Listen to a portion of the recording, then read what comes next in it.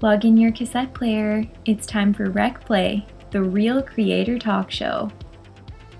Hello, everyone. Welcome to Rec Play. I will introduce myself. My name is Macy. I'll be the moderator for this conversation. Very excited to be here. A little bit about myself. I am a dancer, model. I've hosted for What's Up Montreal, and I am just an all-around creative and very active when it comes to the Black Lives Matter movement that obviously we've seen grow in the past few weeks. So this brings us to the conversation of the day, which is Black representation in the media. And we have two panelists today. I love both of these individuals. We have Steve and Tiff, and I'm going to give them a little opportunity to give a little spiel about themselves because we like to spiel and hear about who they are and what they do. So I see Daniel is sipping. So Daniel, tell us a little bit about yourselves. So my name is Steve Daniel. I am a content creator, as well as a host and DJ. And basically, I've been knowing Patrick for a while now, right? We had some nice media trips together, and we're working on some nice projects. And yeah, I mean, I'm very involved in the French and English media.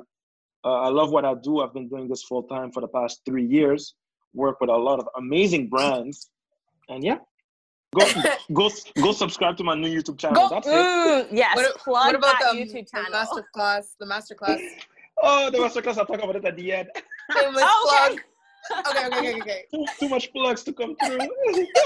We will plug it when it's time to plug. So Okay. I got Tiffany, excited. take it away. So my name is Tiffany, and I know this awesome group of people because I used to host on What's Up Montreal. So I go way back with Patrick, and I met Steve and Macy through this platform as well. I've hosted on several other platforms, but now I'm more into marketing.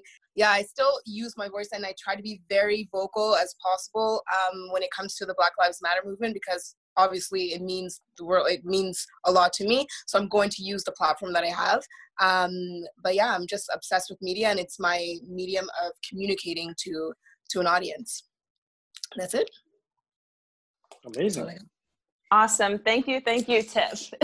So when it comes to Black representation in the media, just thought it would be important to touch upon the fact that when we speak of media, there seems to be a very niche description and definition as to what we mean, but I would also like to broaden your perspective of what media means. So we talk about television, we talk about news, magazine, newspapers, TV shows, reality shows. So everything that has to do with consuming visuals that ties into what our view of society is falls under what media is as well. So we're going to explore how media intersects with Black culture and the representation of Black bodies in these different mediums. So to segue into our first question, I invite you both to think about your childhood. So take a little trip back to memory lane, little Daniel, little Tiff, little Macy, little all of you. And I'd like you to talk about what forms of media you consumed when you were a child. So as a child and like in my teenagehood, I was obviously super obsessed with Oprah. It was like school, get home at 3:15 and eat something really quickly, and 4 p.m. religiously I would be watching the Oprah Winfrey Show. So that, I think I started at maybe like 6 or 7. I didn't understand it then, but like obviously I got to know it more in my teenagehood, and I was just like amazed with how she was able to really connect with her audience and tell people stories. And that's what really ignited my passion for media. Besides that, I would watch like sitcoms, Fresh Prince, My Wife and Kids, all those old school shows. But it was always US centered. It was never really local. It was never really based out of Canada or Montreal, because maybe there was in the French way, there was French media, but didn't consume French media when I was younger. So it was always like an American story. And that's what really ingrained in me, that as soon as I finished my studies, I want to move to the States. I was like brainwashed. So yeah, it's unfortunate that it wasn't local, but it was still amazing.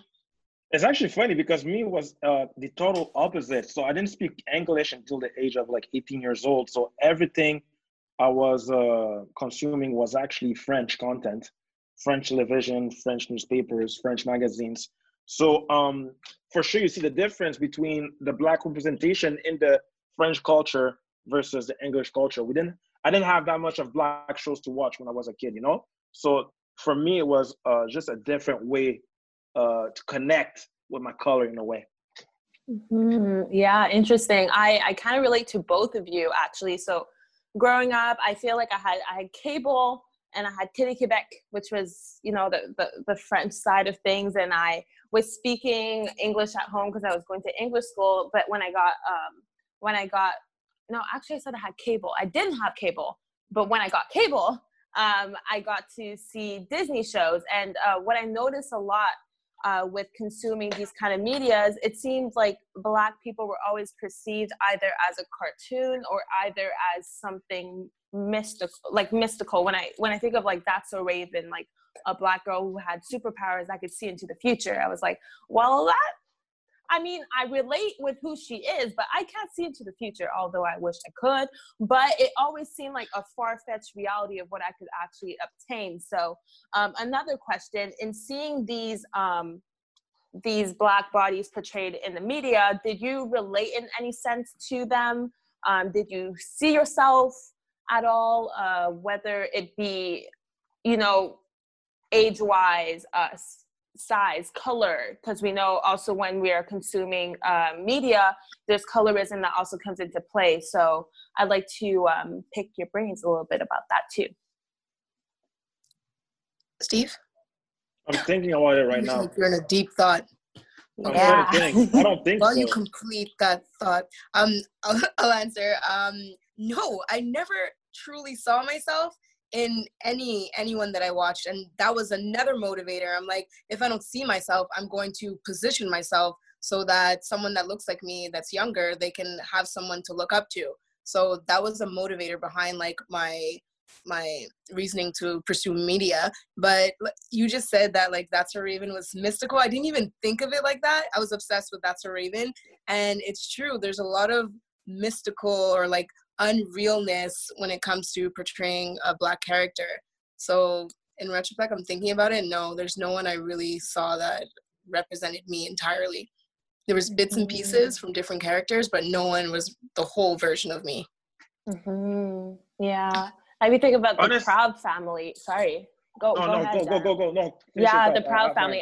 The Proud Family. I'm not sure if you all are familiar, but it's a Disney show that's like a Black family. They're like, honestly, they remind me of my family. So that's one thing I really resonated with. But like, again, it being a cartoon and being like, well, does this family actually exist? And are they able to push the narratives of, I guess, the over-exaggerating of what Black culture could be, only because they're cartoons. It wasn't real bodies actually embodying like these characters, which made it very much fictional, which I feel like sometimes allows for over-exaggeration of stereotypes to be portrayed in the media, especially if they aren't actual tangible human beings, if I could say that in that way. That's but true. Yes, Daniel, I stole your spot. No, but I mean, for me, the more I think about it, the only person I would feel connected to at a time, like you said, like it makes sense, you know, when you're younger, the Black people are portrayed more a cartoon or mystic, and I'm a big fan of Rocky, and the only character I can remember, no, Catherine, I didn't watch Fresh Prince of Bel-Air when I was a kid. I didn't speak English. And it was actually in Rocky was Creed. Apollo Creed was actually the guy that I liked. So I was a big fan of Rocky, big fan of Creed, and that's why when I grew up, I was very into like sports and training, because you're right. Like when you're younger, there's not that much character that are actually like normal character in the Black industry. And even when it comes to stories, at school, I went to a French elementary. We never covered any type of French Black literature. So I was speaking French in school because I would get a detention if they heard one word of English. And then when I got home, my mom would read me like storybooks and stuff. But there was never like we see today where Black characters are the main character and they're talking about a heroic story or any type of story. So I'm glad to see that in today's media, that there are children books and stories that feature Black characters, because I didn't have that in my childhood. Mm-hmm. Wait, how old are you, if you don't mind me asking? You're gonna ask me on a Zoom call with like that is disrespectful. I'm 30. I'm 30. 30 gang. Yeah. I'm a little younger, but Macy, how old are you? I'm 24. So okay, I'm 24 too. I was kidding. I'm 24. Yeah, but 90s baby. So there was no well. No, exactly. So that's why I understand what you mean. Like back in the days, there was nothing we could relate to in a way, right? Mm-hmm. But it's crazy how the media changed over the years. I would say, like, no disrespect with you, Macy, but the media that we had 20 years ago, because we're 30, and the media you had at 24 is so different, so much different, because it was highly inspired by also the culture and the music, right? The music changed so much in 6 years. The rise of hip hop and the fact that the Black culture was more accepted in the media as well. Yes, and in that I guess sphere, who was someone that you looked to that I guess screamed hip hop to you? Who is someone who heavily influenced you in that sphere? For me? Yeah. It was a lot of Outkast, for sure. I liked Outkast a lot. And Usher. Oh, yes. Remember Usher back in the days, like in 2000s? You know, Usher was hot. Got a new relationship with you. I was a baby, so I didn't. You see? So for you were a baby, but for me, I can remember like those years, like 2000, 2001, when I was going to high school and stuff like that. And yeah. What about you, Tiff? Ooh, Missy Elliott. Yes. For sure. Like I'm an R&B head, not but yeah, Missy Elliott, I would mess with heavy. And I don't know, off the top of my head, like I suck at remembering lyrics and artist names, but yeah, I was very much in that, like into the Usher, into like the R&B scene. TLC for sure. Now I'm getting hyped. Destiny's Child, you know. Yes. Brandy, I don't know if you all watched it, but there was The Last Dance with Michael Jordan, and one thing that really hit me really hard about him being in a sphere where there was no social media, and his presence as just an athlete was enough to resonate with people to associate him as a mogul and as an image of firstly Black culture, but he was an influencer of his time, and he didn't need Instagram for it.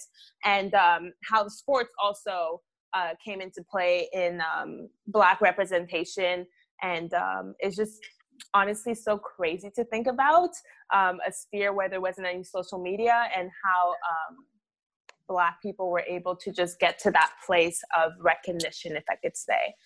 Many of the shows you all mentioned too, like I used to watch those shows like Proud Family was one of them, That's So Raven, Family Matters was another one, amongst many other shows. And one thing like I've realized now by reflecting back to seeing like how things were in the media. For example, if you check out so you had shows like Family Matters and Proud Family that was focused, on Black culture. Then you had other shows which will have Black characters, but I never understood as a kid why they were like kind of separated. Like you have one that's very concentrated on a culture, and the other one is like just very homogeneous, kind of like open and so on.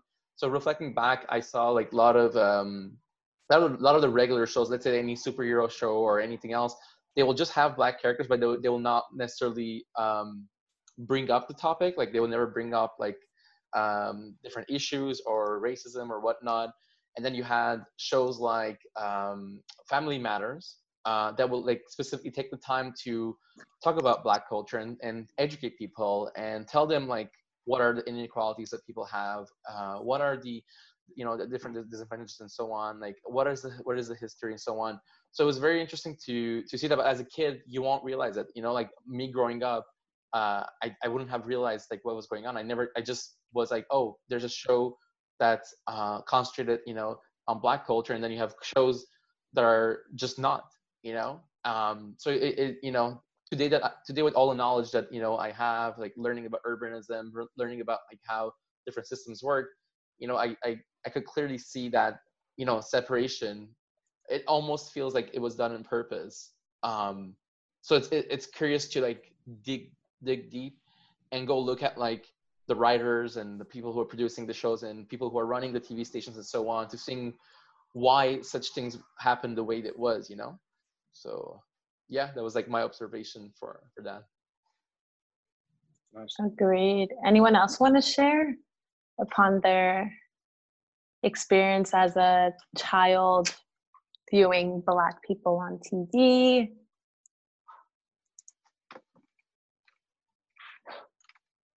Well, I actually didn't have cable, so, and I didn't watch a lot of TV, but no, I mean, I just watched the regular, like, Brady Bunch. I mean, I'm a totally different generation, right? So there was, like, no representation in most of the shows that I watched, you know, the Brady Bunch, and even, like, the Bionic Woman and Wonder Woman and things like that. So it's, especially not having cable, because I didn't get any American shows whatsoever. And so you know, it's a different, being from a different generation for sure. It's a different out, you know. Very interesting. Very interesting. Yeah. Yeah.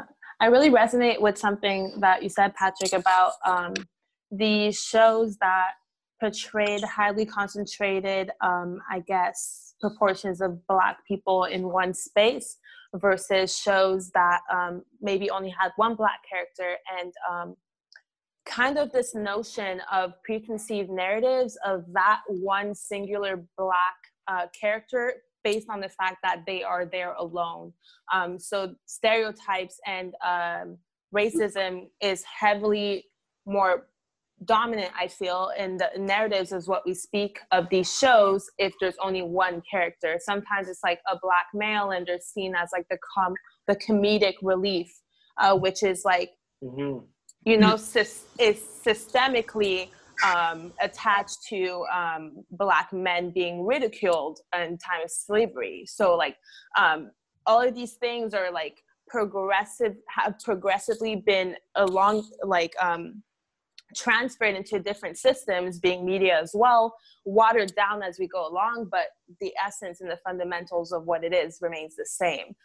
But it's hard to kind of dissect what it is if we don't know the history of things. But definitely recognizing that there is an issue is step number one. Yeah. And I've realized, like, I just discovered this show like about like a year ago or so, and it's called Degrassi. It's a Canadian-based show made here in Toronto. 1 year? Drake! Yes. Where you been, Patrick? Jimmy! You discovered this last year? Something like that, yes. I know. What? I'm so late, but then I binge watched the whole series and I fell in love with it.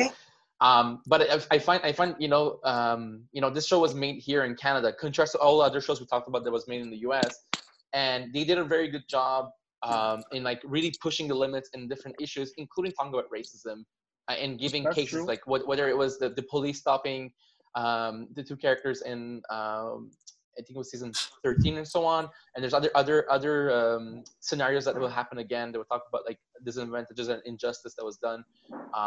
But yes, it was definitely one of the shows, you know, that's made here that really tackled, and that's interesting because like we talk about like, you know, like what do we have access to as a show? Like Heather said, like I didn't have cable, and you know, some of you mentioned like how you had access to you were only watching American TV and stuff.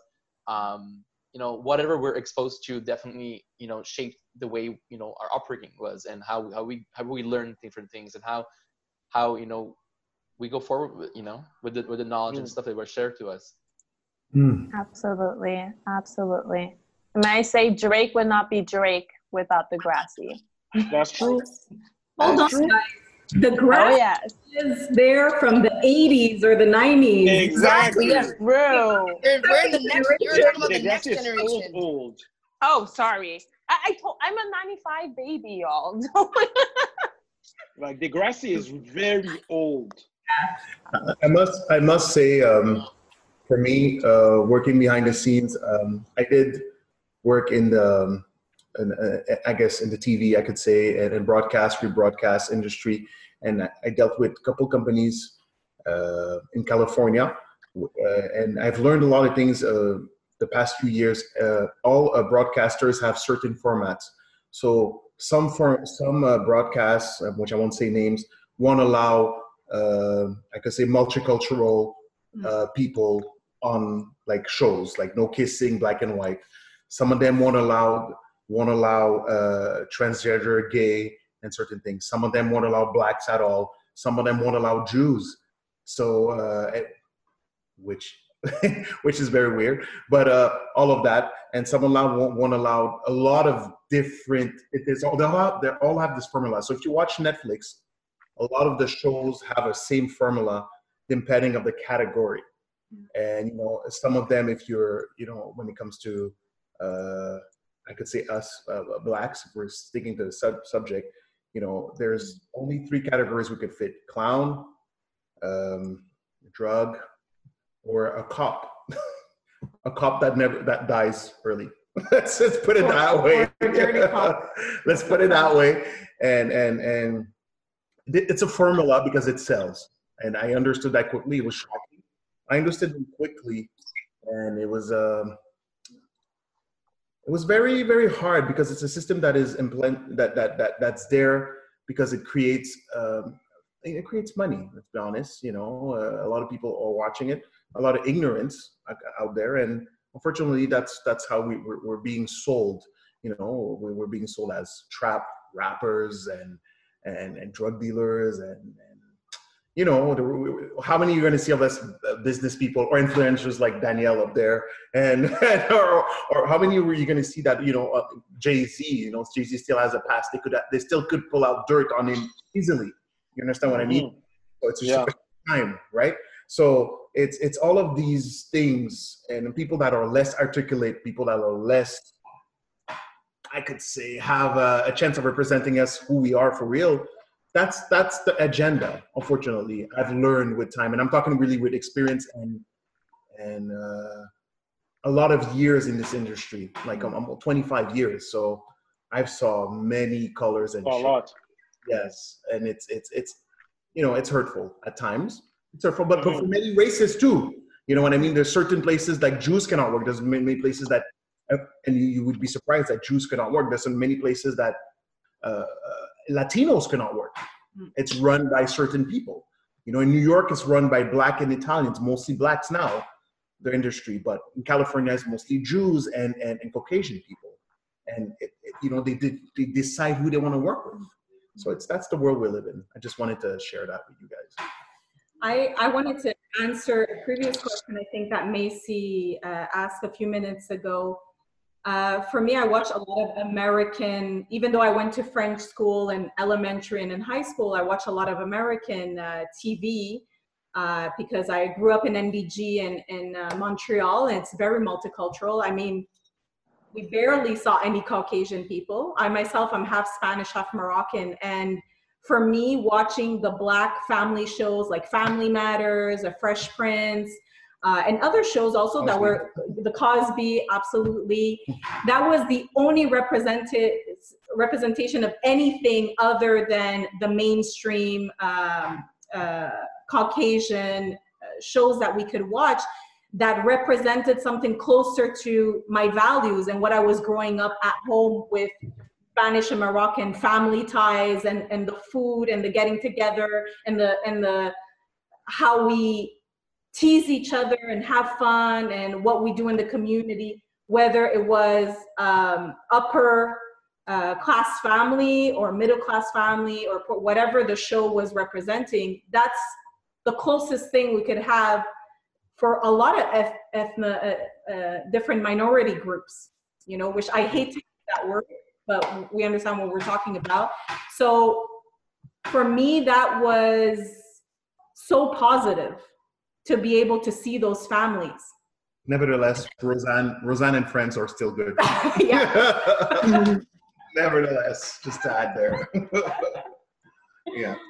Wow. Amazing. Thank you for sharing. I mean, I resonate a lot with what you all said. It makes me think about, as we talk about Black people being represented in the media, I think we tend to think about it in the immediate of what it is, like the visual of what it is. But it sounds like in the higher ups of what it is, like the systemic parties that are running the media, the ones calling the shots, the ones at the very top, the broadcasters, the directors, are the ones who are calling the shots at the end of the day. And if there are no Black people in those rooms to voice what they want to be portrayed as in media, then it becomes to be a disruption. So I'm gonna pass on to my second question, because it could start a little bit of stimulation as to problem solving for these issues that we just brought up.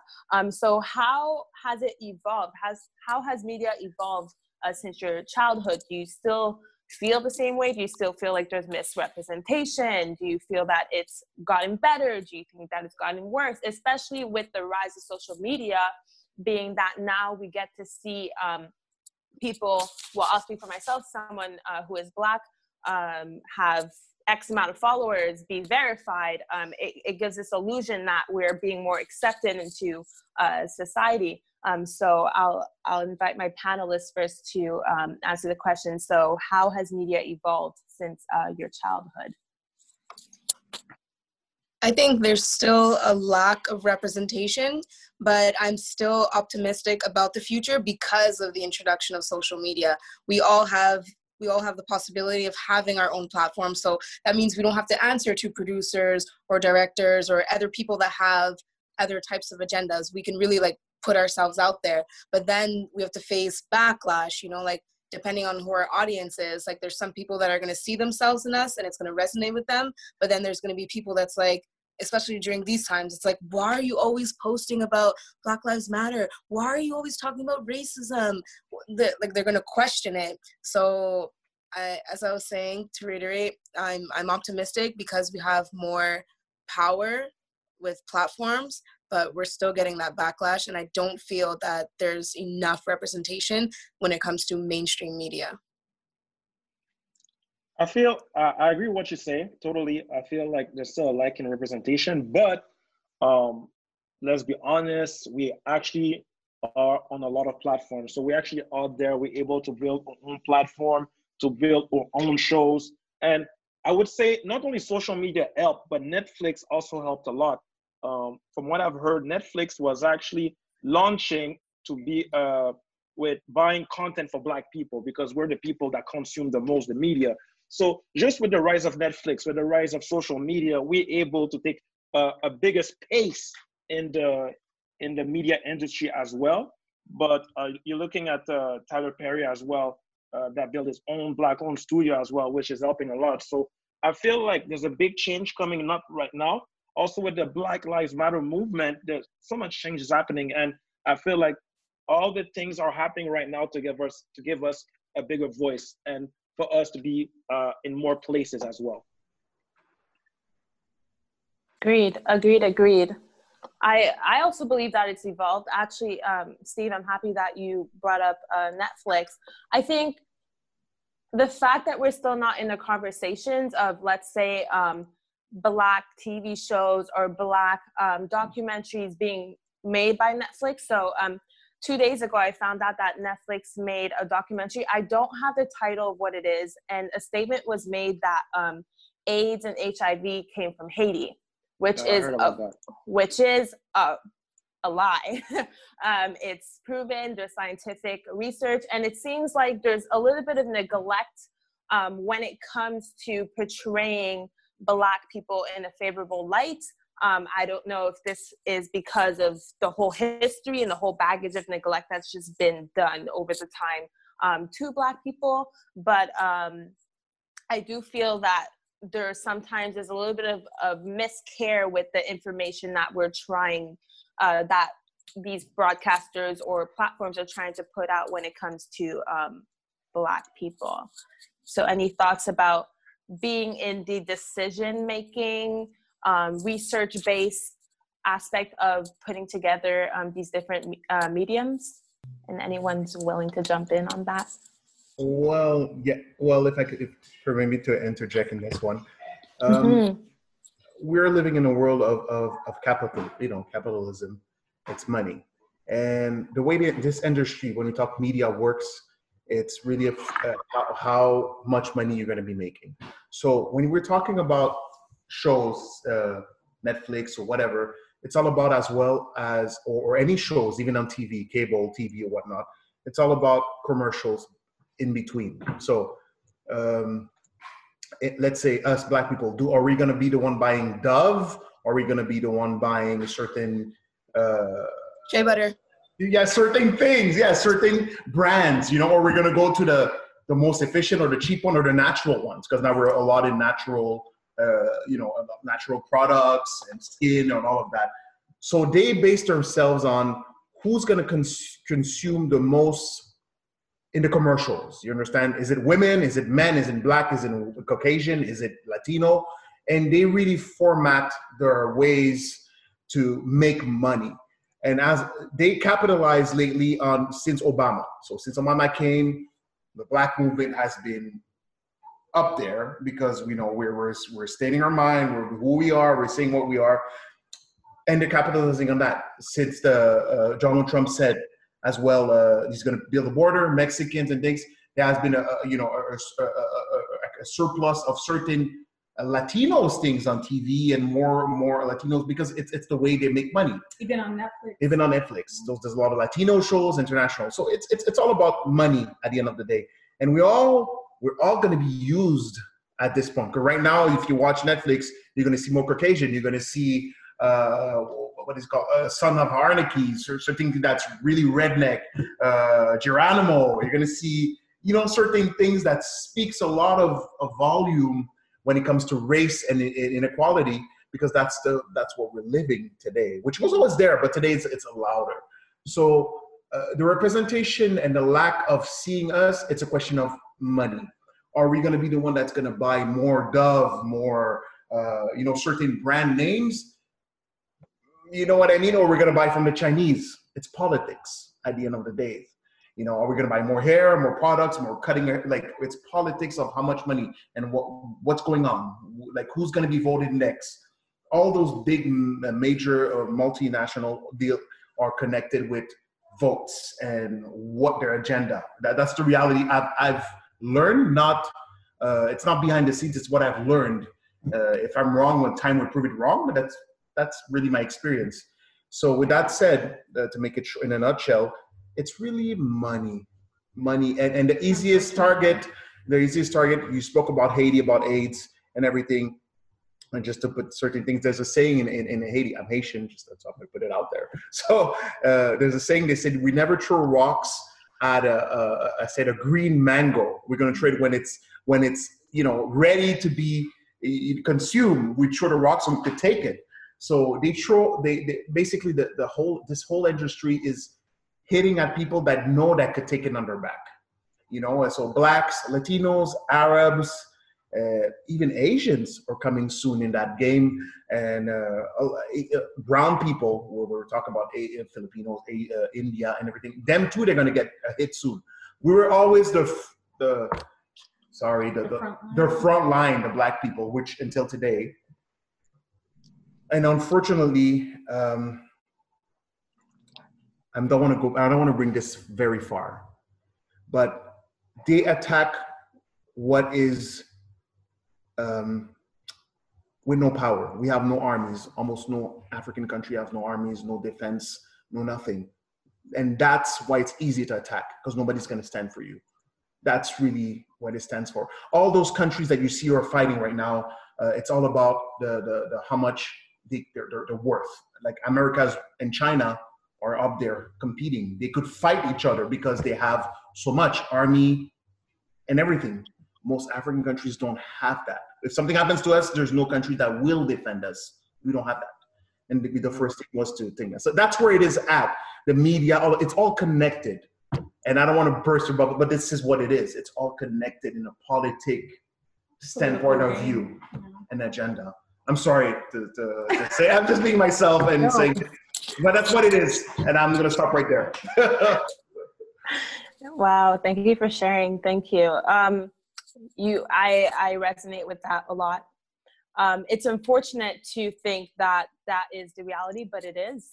And I can't help but to think about the fundamental start of all of that, which is colonialism, if I think about it, because Africa is, or I hope is still, and at the beginning was a fruitful and prosperous land where people came to extract their riches.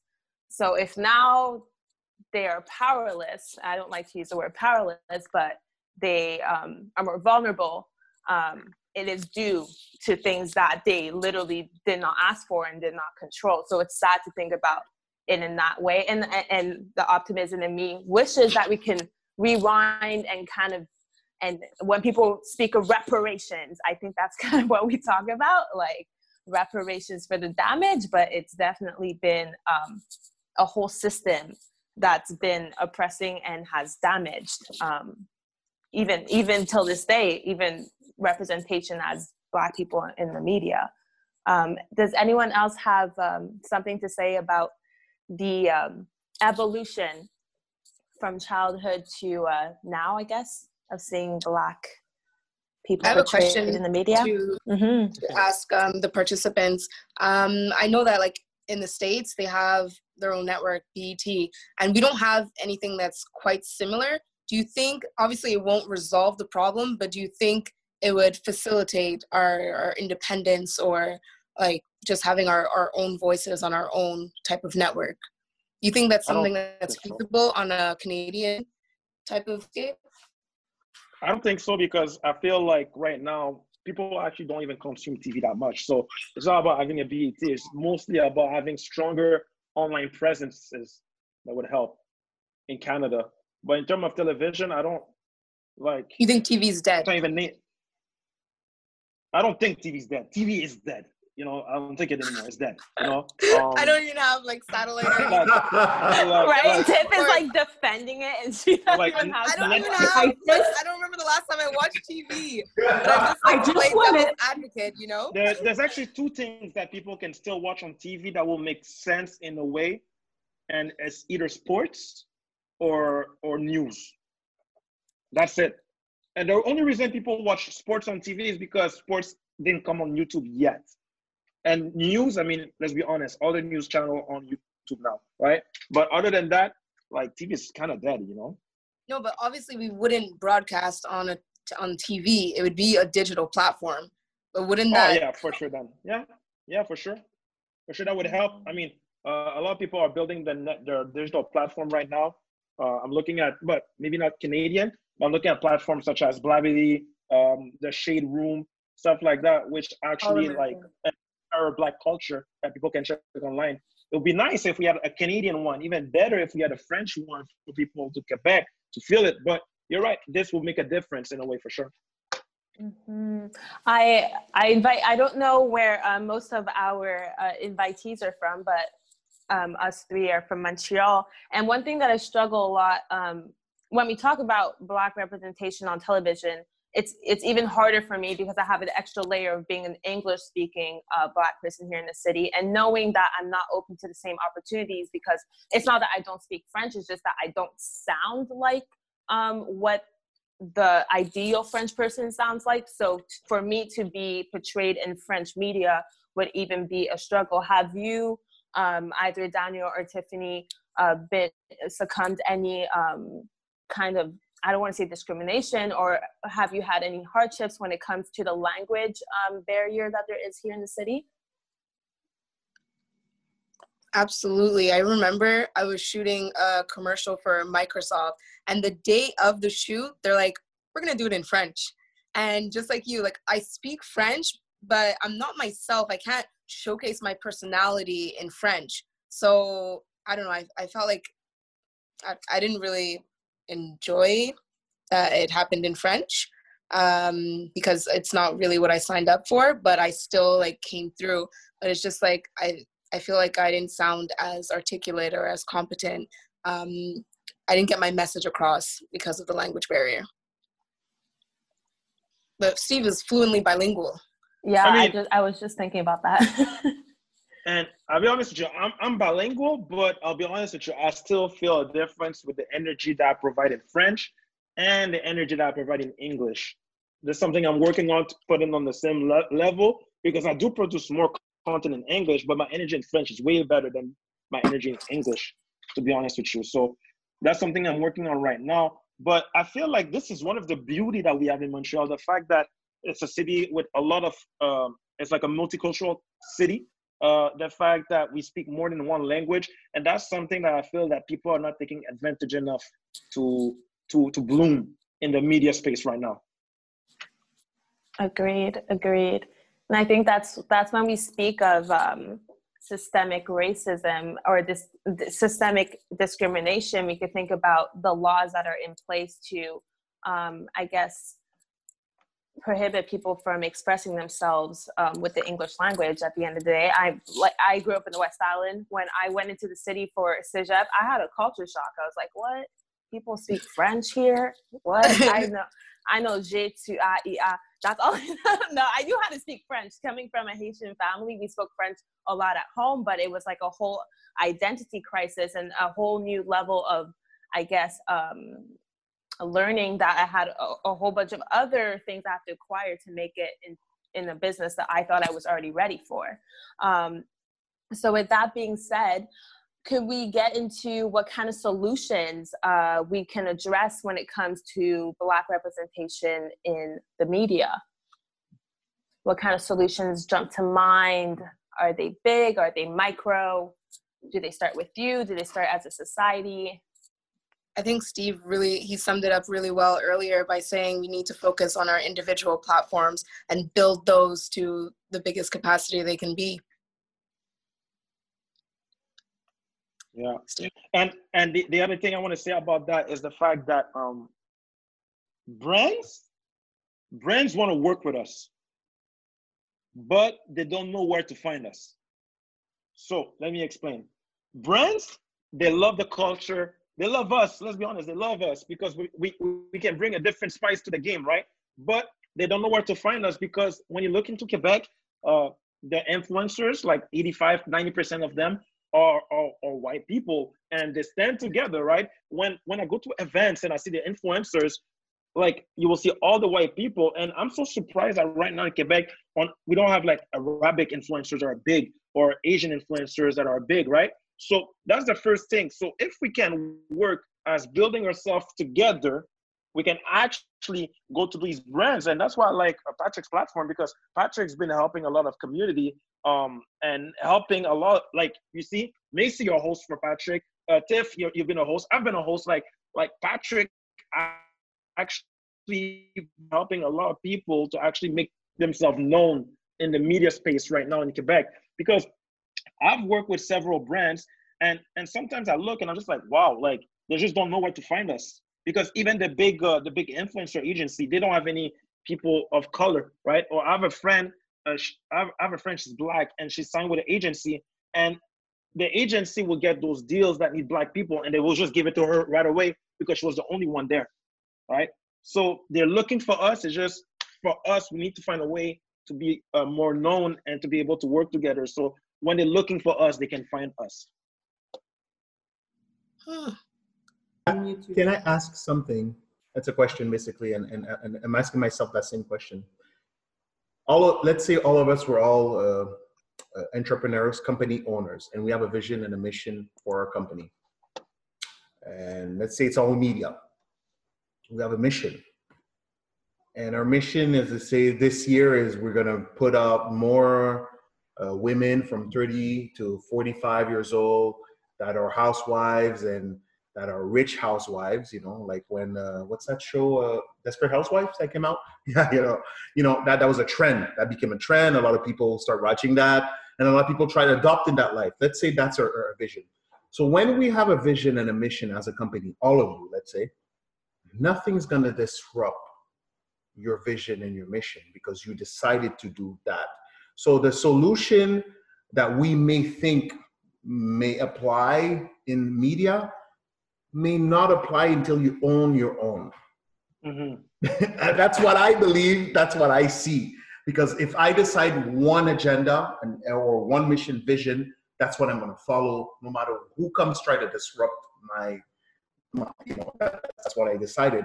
So as us, and I say again, with respect for everybody that's there, us that wants to see more blacks on media, well, YouTube, Instagram, like some of you said, and all of these outlets gave us possibility to connect with the world and project our what we want to project, our message.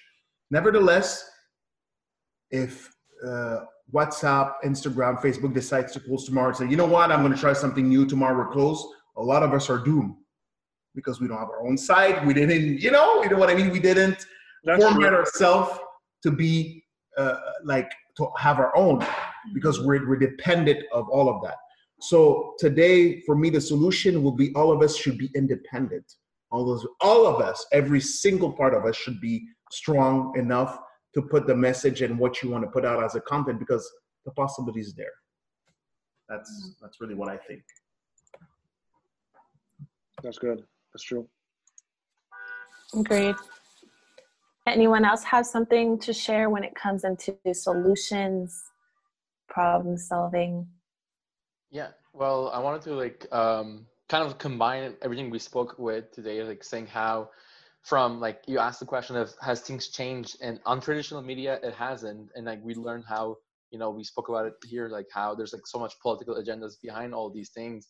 And then with social media, we have the platforms and stuff, so it's kind of like saying, I know before this whole conversation we spoke, and how Tiffany said, what can we do with people who have control over the media, people, politicians and stuff, the past so many years, people have been media producers have been kind of bring diversity in their content, and not necessarily making it flow as it should flow.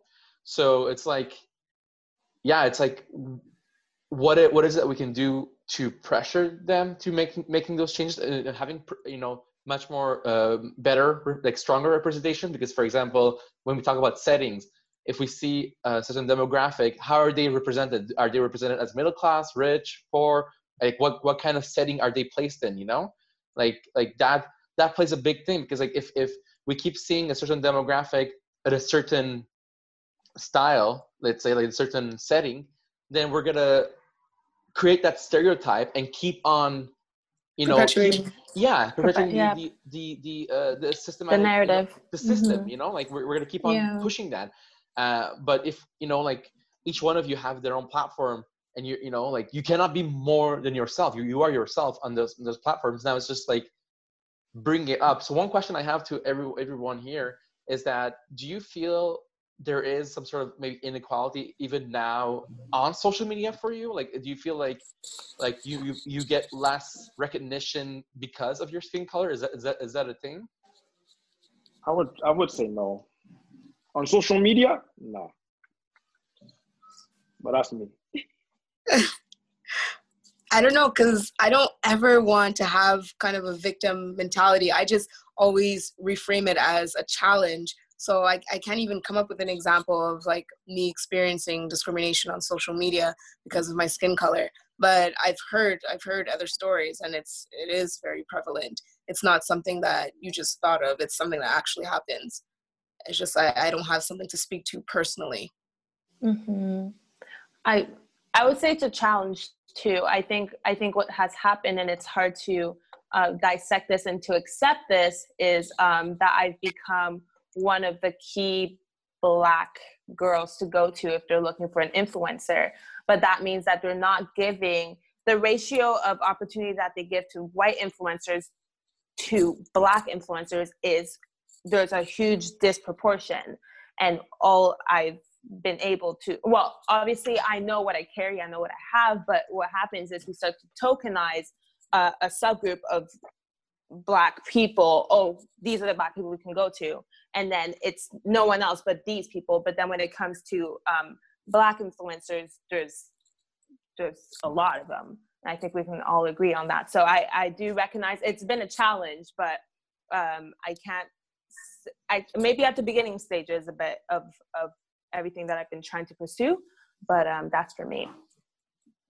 Yeah, because just quickly, definitely, on our platform on WhatsApp Montreal, whenever we got to choose a host and whatnot, we never, I never saw one host get better recognition or something because of their differences. Like it's always been topic related and so on. So I know on my part, I haven't seen that. And I know like social media has been a place for love for diversity.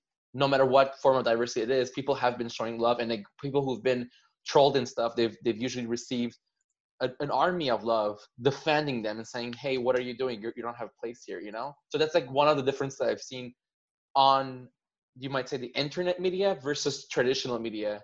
And yeah, like definitely if we can like keep on pushing and being ourselves, then you know, taking up the space and stuff, we can definitely make a difference with our voices. Agreed. Yes. We must never forget our geographical position. Yeah, Canadians, we are one, I could say, nation that's apart versus Americans. And we are more, we accept more, we understand more, we have a certain way. Canadians, when you travel in Canada, if you traveled in Canada and you traveled in the United States, I lived in the United States for 2 years for work. It's two different worlds, two different approach, and the ignorance is very high in America. Canadians, it's like very small. Quebec is like maybe one of the highest, I could say. You understand what I mean? And maybe Toronto when it comes to business, because when you go to the business, world, it's mostly Caucasian men. But does that mean it's them not accepting, or does that mean we have to step up? That is something else. You know, it's all formulas that we have to accept. But Canadians, we are at a very well place, I find. So that's me with my experience. But again, all of you maybe have different experience. Yeah, one thing I would definitely love to see, as long as I guess traditional media, will continue on existing, I would say like, like not shying off of tackling the issues and just general, and not just Black representative like television, but also like other shows that show diversity, but start tackling, like I know I see often they tackle about LGBTQ, they'll talk about they'll tackle other issues, but they rarely talk about racism. And I think that's one thing they should start doing so that people can know that it exists, and finding solutions by providing them on TV, let's say, so people can like take away from it and start applying them into their day-to-day. Mm-hmm. And since I have you guys here, I'm gonna take advantage of this. Do you guys think, in terms of credibility, it's still worthwhile to chase the mainstream medias, even though they're diffusing through digital platforms now? Do you guys think it's still worth it? It's good to make money if you want to make money. Mm-hmm. Like stable income, yeah. But you don't really get to stay true to yourself, right? Exactly. If it's a platform that is in place to silence and or dilute the beliefs that I have as a person, I'd rather just do my own thing. Yeah. And I mean, we're also in a time where people are speaking their truths about things, and I feel like the ears are more open and lenient to hear. So they would be in the wrong to, slam in their face like, oh, we don't want to hear it. Like, now that everyone's voicing that, obviously the media is controlling what they want to put out there. If we voice and say, well, I don't want you to dilute my messages, then they're in the wrong ultimately. They've always been in the wrong. It's just now everyone knows that they're in the wrong. Facts, yeah. Well, I was really inspired by this whole conversation to like really become more serious about using my platform as a mediatic, is that a word? Like a media platform. Because like I kind of like let it go when I started working full time, and now, I think we really spoke about the importance of having our own and using our own. So that's what I took from this conversation, and I think that could be a solution for a lot of content creators. Nice. Agreed. I agree with that. I mean, it's all about building your own platform and be able to have your own voice that stands out, right? And I'm always a fan of being multi-platform. So, like you said, if Instagram shuts down one day, maybe your voice is going to be silent. So it's good maybe to have your own website, YouTube channel, Facebook presence, Instagram, just so that people can at least find you more than just one place. because I don't say it to be everywhere, because sometimes if you're everywhere, you cannot really sustain to be everywhere. But just to be able that you have a right representation of yourself on many platforms. Very important. True. I can't think of a day without Instagram. I feel like we would all be running around like headless chickens. At least for me, I would be like, what do I do? Where do I get people? But yes, very good point, Steve. I thank you both, Steve and Tiff, for being on the panel, giving so much insight as to your childhoods, the evolution of Black representation on media, and some hopeful solutions that you wish to see in the times coming. I had a pleasure moderating this discussion at Rec Play. Thank you so much for participating, and I wish y'all a great and dope night. Take care. Thank you, AC. Did you enjoy this episode? Join us for weekly conversations, share your stories and tips with us, and meet amazing people. Most of our podcasts are recorded with a live, engaging audience. For more information, visit www.creatorhq.org.